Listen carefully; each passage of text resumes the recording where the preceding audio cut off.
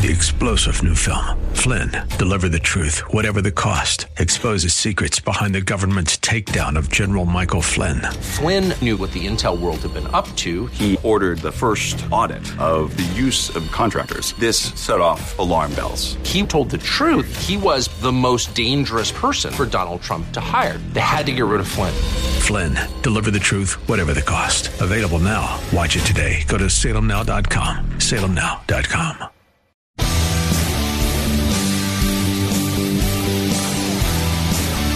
Are you looking for truth from God's Word that you can understand and apply to your life? You'll find it today on Make It Clear with Dr. Stan Pons. Listen now as Stan makes it clear.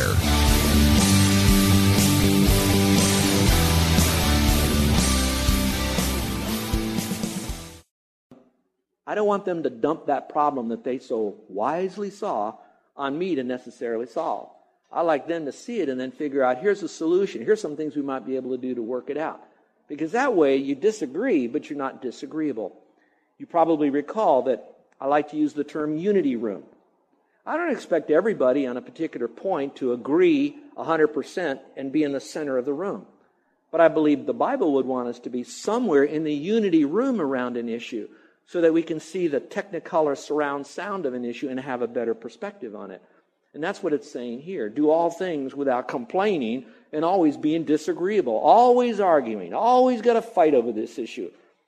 Always saying, no, not me, let someone else. All right, that's what this is really saying here. So I think some deals with emotions and some deals with communication. So the next question would be, well, how do I win over my whining? Okay, I get it, Pastor. I get it. I see where whining really, it bothers God. He gets angry. He judges over that. I can see that this thing is bigger than I ever thought it was. Secondly, I know that there's an issue. What do I do with it? Well, let me give you these because some of you may want to teach your kids this. Some of you may want to put this up and begin to work them through a biblical model to overcome the complaining because of how serious it is. So let me give you number one. First of all, you have to admit that it's a problem. And I don't mean it's someone else's problem, but it is a problem. It is a severe issue. I think it has kept many churches from growing. I think it has caused many people not to want to serve on a committee or a team. I imagine it has really hindered relationships between husbands and wives even, where they kind of just drift into only talking about a few things that they can agree on because the things that they don't agree on are way too many, and they became so disagreeable and they whine all the time. And it can go further than that on the job and other places as well. So again, we need to admit it, that it's a problem. Look at the verse here in Proverbs 28:13. It says, "He who covers his sins will not prosper, but whoever confesses and forsakes them will have mercy." So it's a serious problem that needs to be dealt with. See it as your problem, not he's got the problem, it's I've got the problem, which moves us into number two. Accept responsibility for your own life.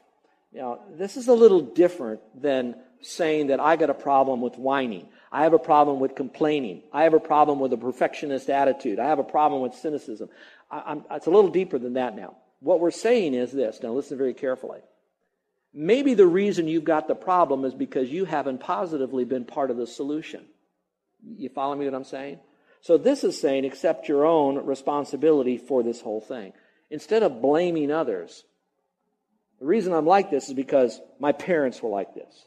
The reason I'm like this is because you just don't know my wife. You don't know my husband. You don't know my parents. You don't know my kids. You don't know my boss. You don't know my fellow workers. You don't know, and we blame everybody. Instead of for a moment say, you know what, maybe the reason my life is so bad, and it really is, and I'm not denying that, and I'll complain about it, is maybe because I made my life bad. Part of that is my problem.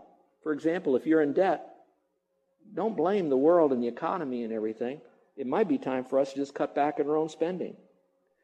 If you're not appreciated, could it be that you haven't sent a thank you note to someone else? You haven't sat down with a person and appreciated them? You reap what you sow. If you feel like you only have a few friends and nobody understands you, nobody cares, could it be that you are not friendly and you haven't done that? So take some responsibility for the kind of junk you're getting into your own world that's causing you to maybe complain. Look at verse 3 of Proverbs 19. It says, "The foolishness of a man twists his own way." In other words, he always seems he's right in his own mind. He's so foolish, he kind of twists the whole situation, and it sounds so convincing to him. and his heart frets against the Lord. In other words, you never really get it resolved. You're always trying to spin the situation so that woe is you or bad is the other person. And it's fretting the Lord. It's fretting your relationship with the Lord. And he's not filling you with the fullness of joy and peace and the Spirit like he should. So think about that. I have 3 words that speak to me about my whining. Stan, you could be one of 3 people. You can be an accuser. In other words, like, I guess you'd say Adam. It's your fault, God. You gave me this. You did this. It's your fault. I could do that. I'll talk about that in a moment. The second is I could be an excuser. I have an accuser, your fault. Okay? An excuser, it's not my fault. Not me. Everybody else is the creep. Not me. Okay? But I like to think that I could be, and I want to be, the third one, which is a chooser. I choose to take responsibility, beginning with my thinking, my attitude, my conduct, including my communication. And so I could either be an accuser, blame everybody else, excuse it, it's not me, I'm doing the best I can, or I can choose to have the mind of Christ in these things. And the Bible here, look at folks, the Bible here is filled with men and women who had it far worse than what we have, that still stood strong for God, and you don't see complainer put on their epitaph. And so I know that it can be done through Christ. So I want to be a chooser. Well, let's look at the third way to win over this whining, and that is to acquire an attitude of gratitude. Again, I am so grateful for what was said early this morning in our worship time. Acquire the attitude of gratitude. We are now moving deeper into how to overcome this, because really my complaining, while it may be a habit, I think it's a deeper issue of my true acceptance of the sovereignty of God in my life. And when he's sovereign in my life, he either permits the kind of life I have, or he prescribes what I have. And so there's a purpose in this thing, and I have now decided to say, God, you don't know what's best. I do. And so it's so deep, so subconscious, that it now spills over into whining.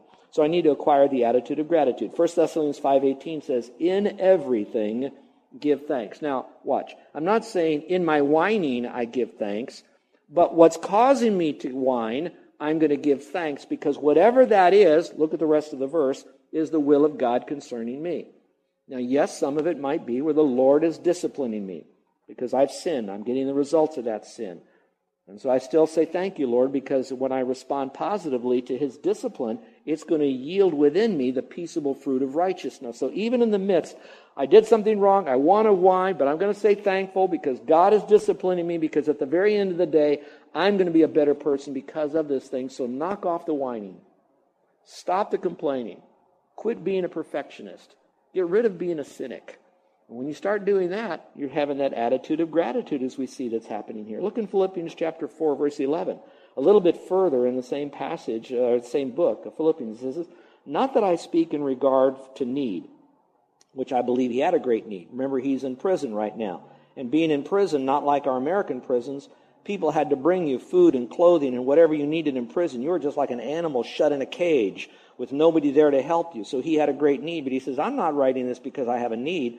He says, for I have learned in whatever state I am to be content. Whoa.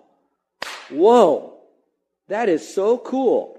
He says, I've come to a point to know that whatever God allows to come into my life, while I could make some mid-course corrections through it, I still have to realize God is large and in charge. He brought it into my life. While I'm going through this, he's near and dear to me, so I can be content. Would you say that word content out loud with content? One more time. Content. I don't know how this all happened, but even that word content sounds so content, doesn't it? When you say it, content. So he says, I learned whatever state I'm in. Now, contextually, it could be I've learned how to abase and I learned how to abound, so I was content when I had a lot, but I was also content when I didn't have a lot, and I love this part, and I learned how to do that. That tells me the great Apostle Paul still had issues that came against him, but he learned how to have that spirit of contentment. And when you have that, then what do? You've overcome the sin of whining, complaining. And he learned how to do that. Have you ever heard the phrase, when life gives you lemons, what do you do with it? Make lemonade. So I think that's the important thing.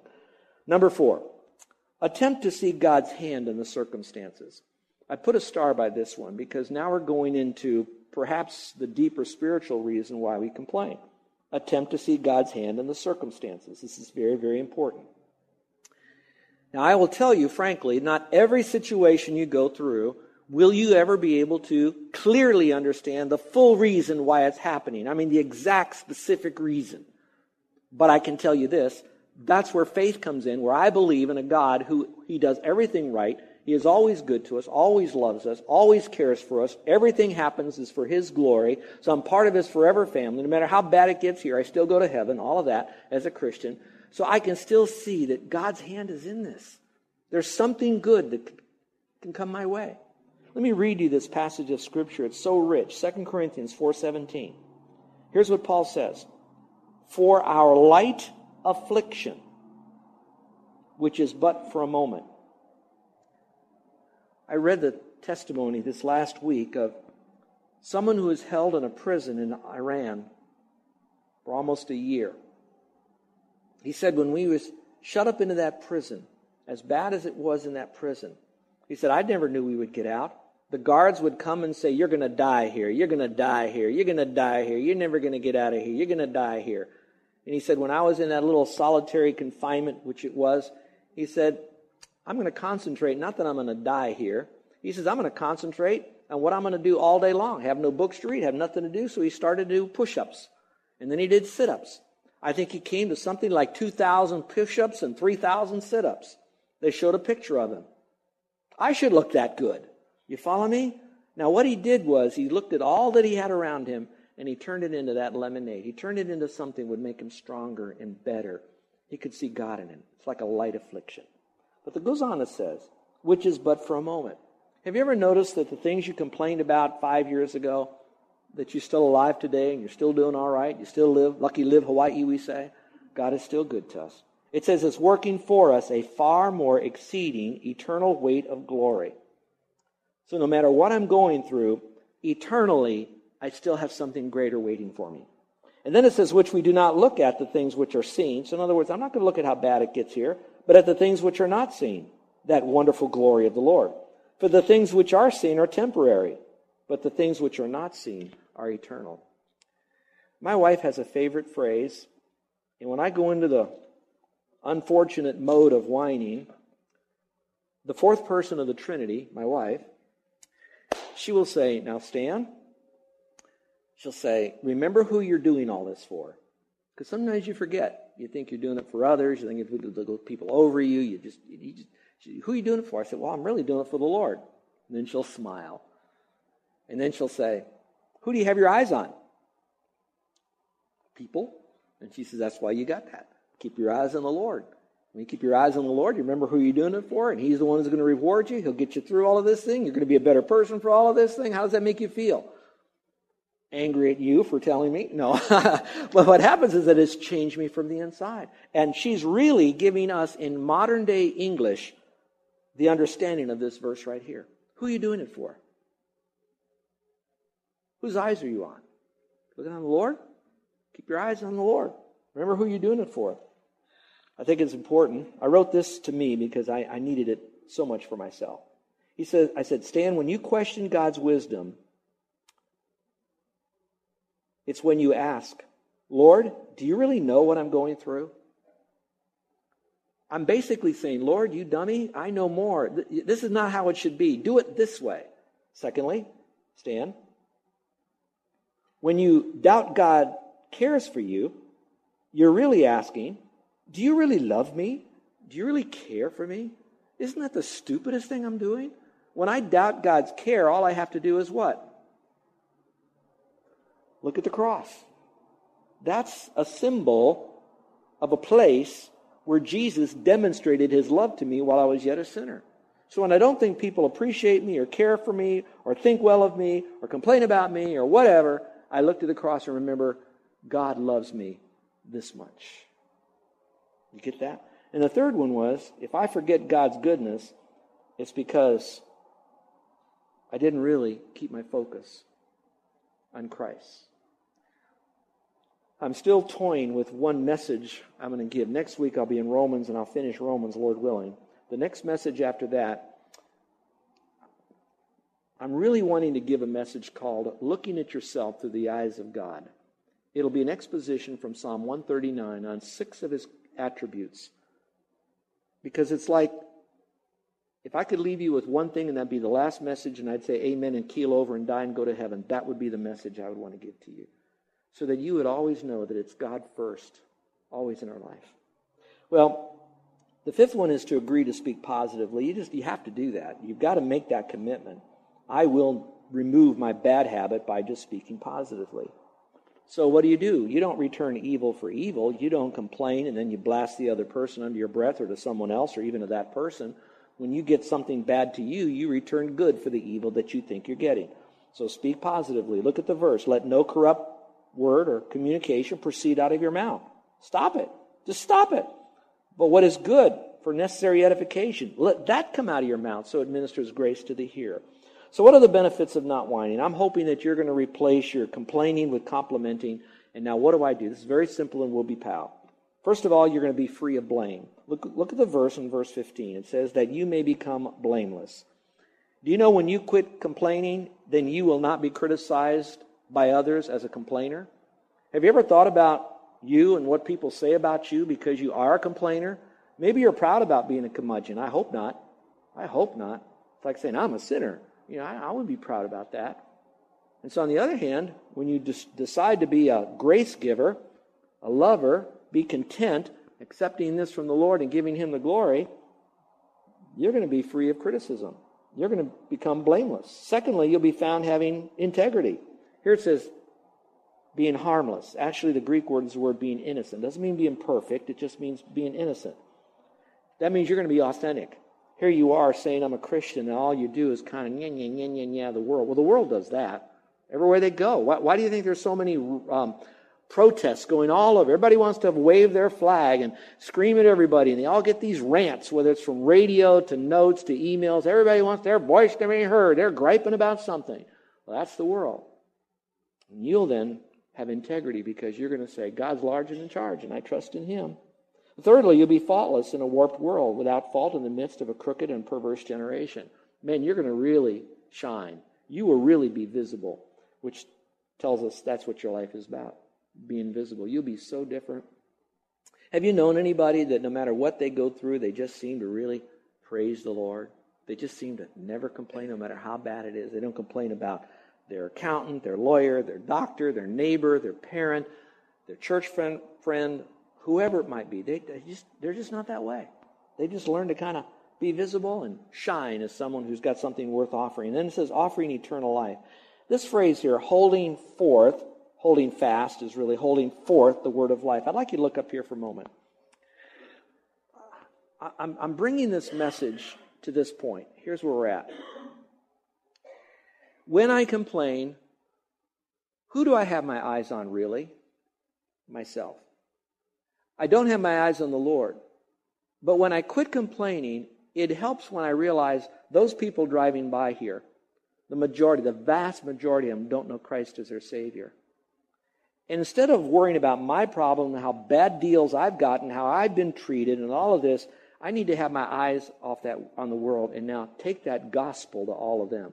All of them need Christ. All of them need Jesus Christ. Even Christians need a deeper walk with the Lord. And so when I quit having my eyes on myself, perhaps more creative juices happen my way, where now that I'll find a way, how can I connect to them?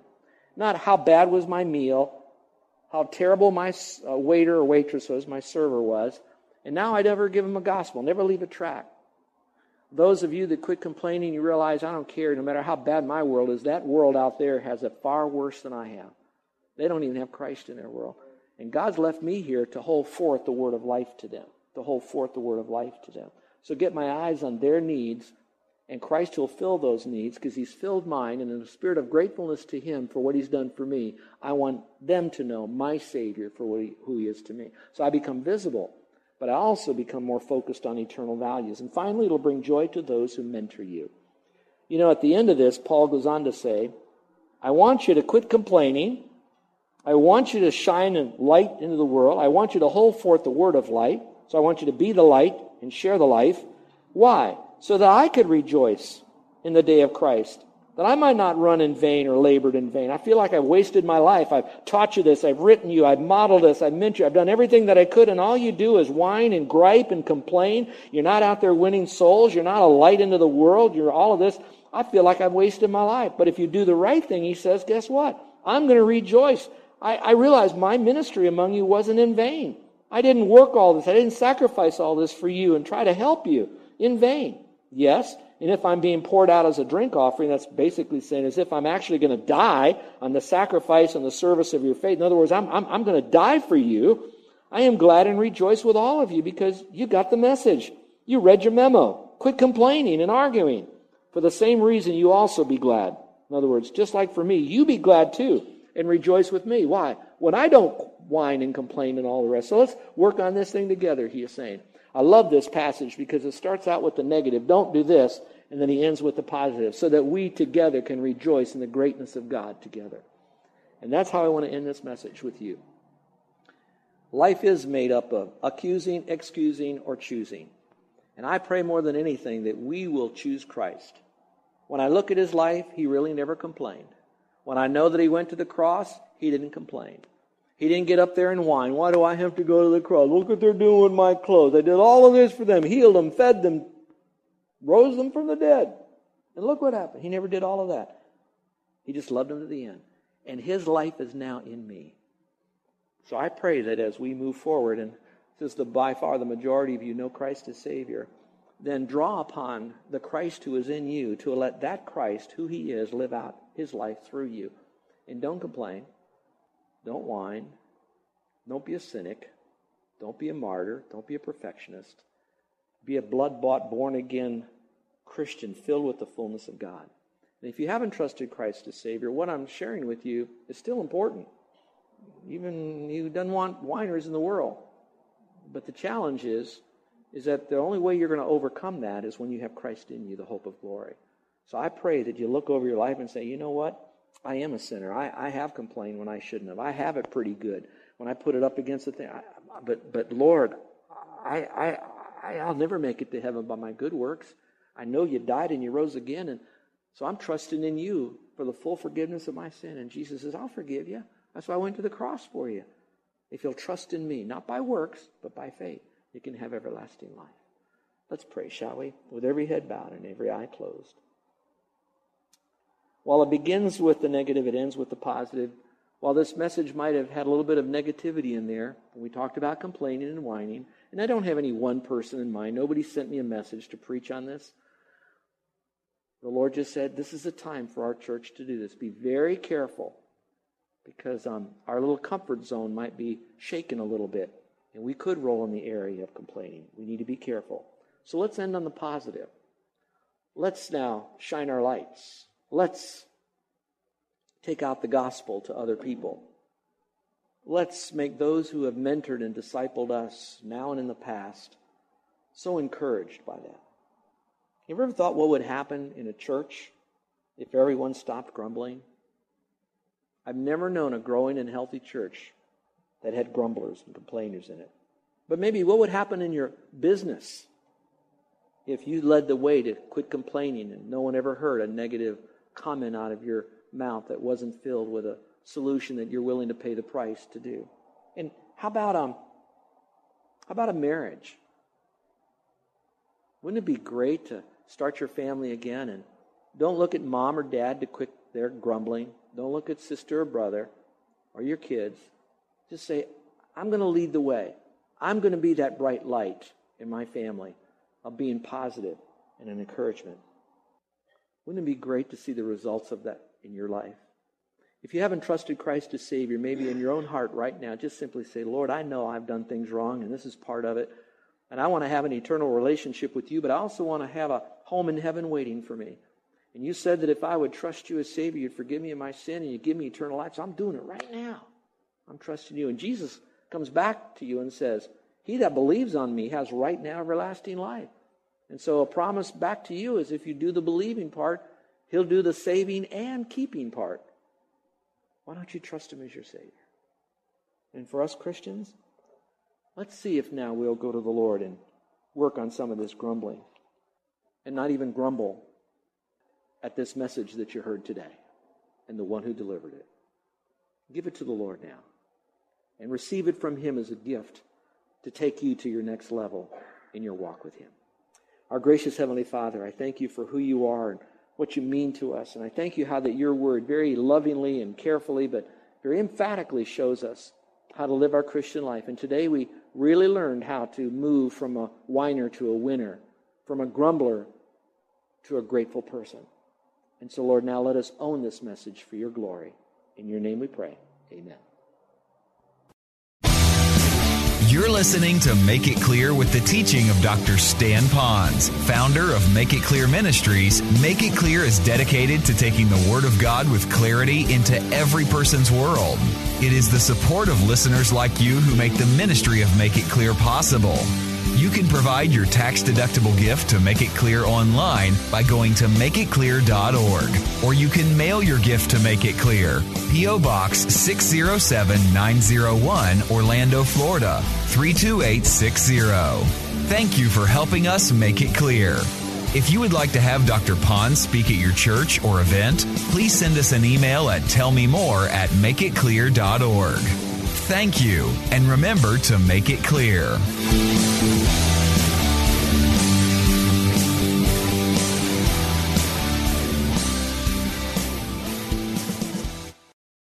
Three-star General Michael J. Flynn, head of the Pentagon Intelligence Agency, knew all the government's dirty secrets. He was one of the most respected generals in the military. Flynn knew what the intel world had been up to. He understood its funding. He ordered the first audit of the use of contractors. This set off alarm bells. The explosive new documentary, Flynn, Deliver the Truth, Whatever the Cost, uncovers the facts behind this scandal. Flynn told the truth. He was the most dangerous person for Donald Trump to hire. I find out the worst enemy that I'm going to face in my life is right here in America. They took my assessment and they wanted me to change it. And I was like, I'm not changing it. They had to get rid of Flynn. With in-depth interviews, archival footage, and never-before-seen personal records of the man behind the headlines. I just felt like I was drowning. Flynn, Deliver the Truth, Whatever the Cost. Available now. Watch it today. Go to salemnow.com. salemnow.com.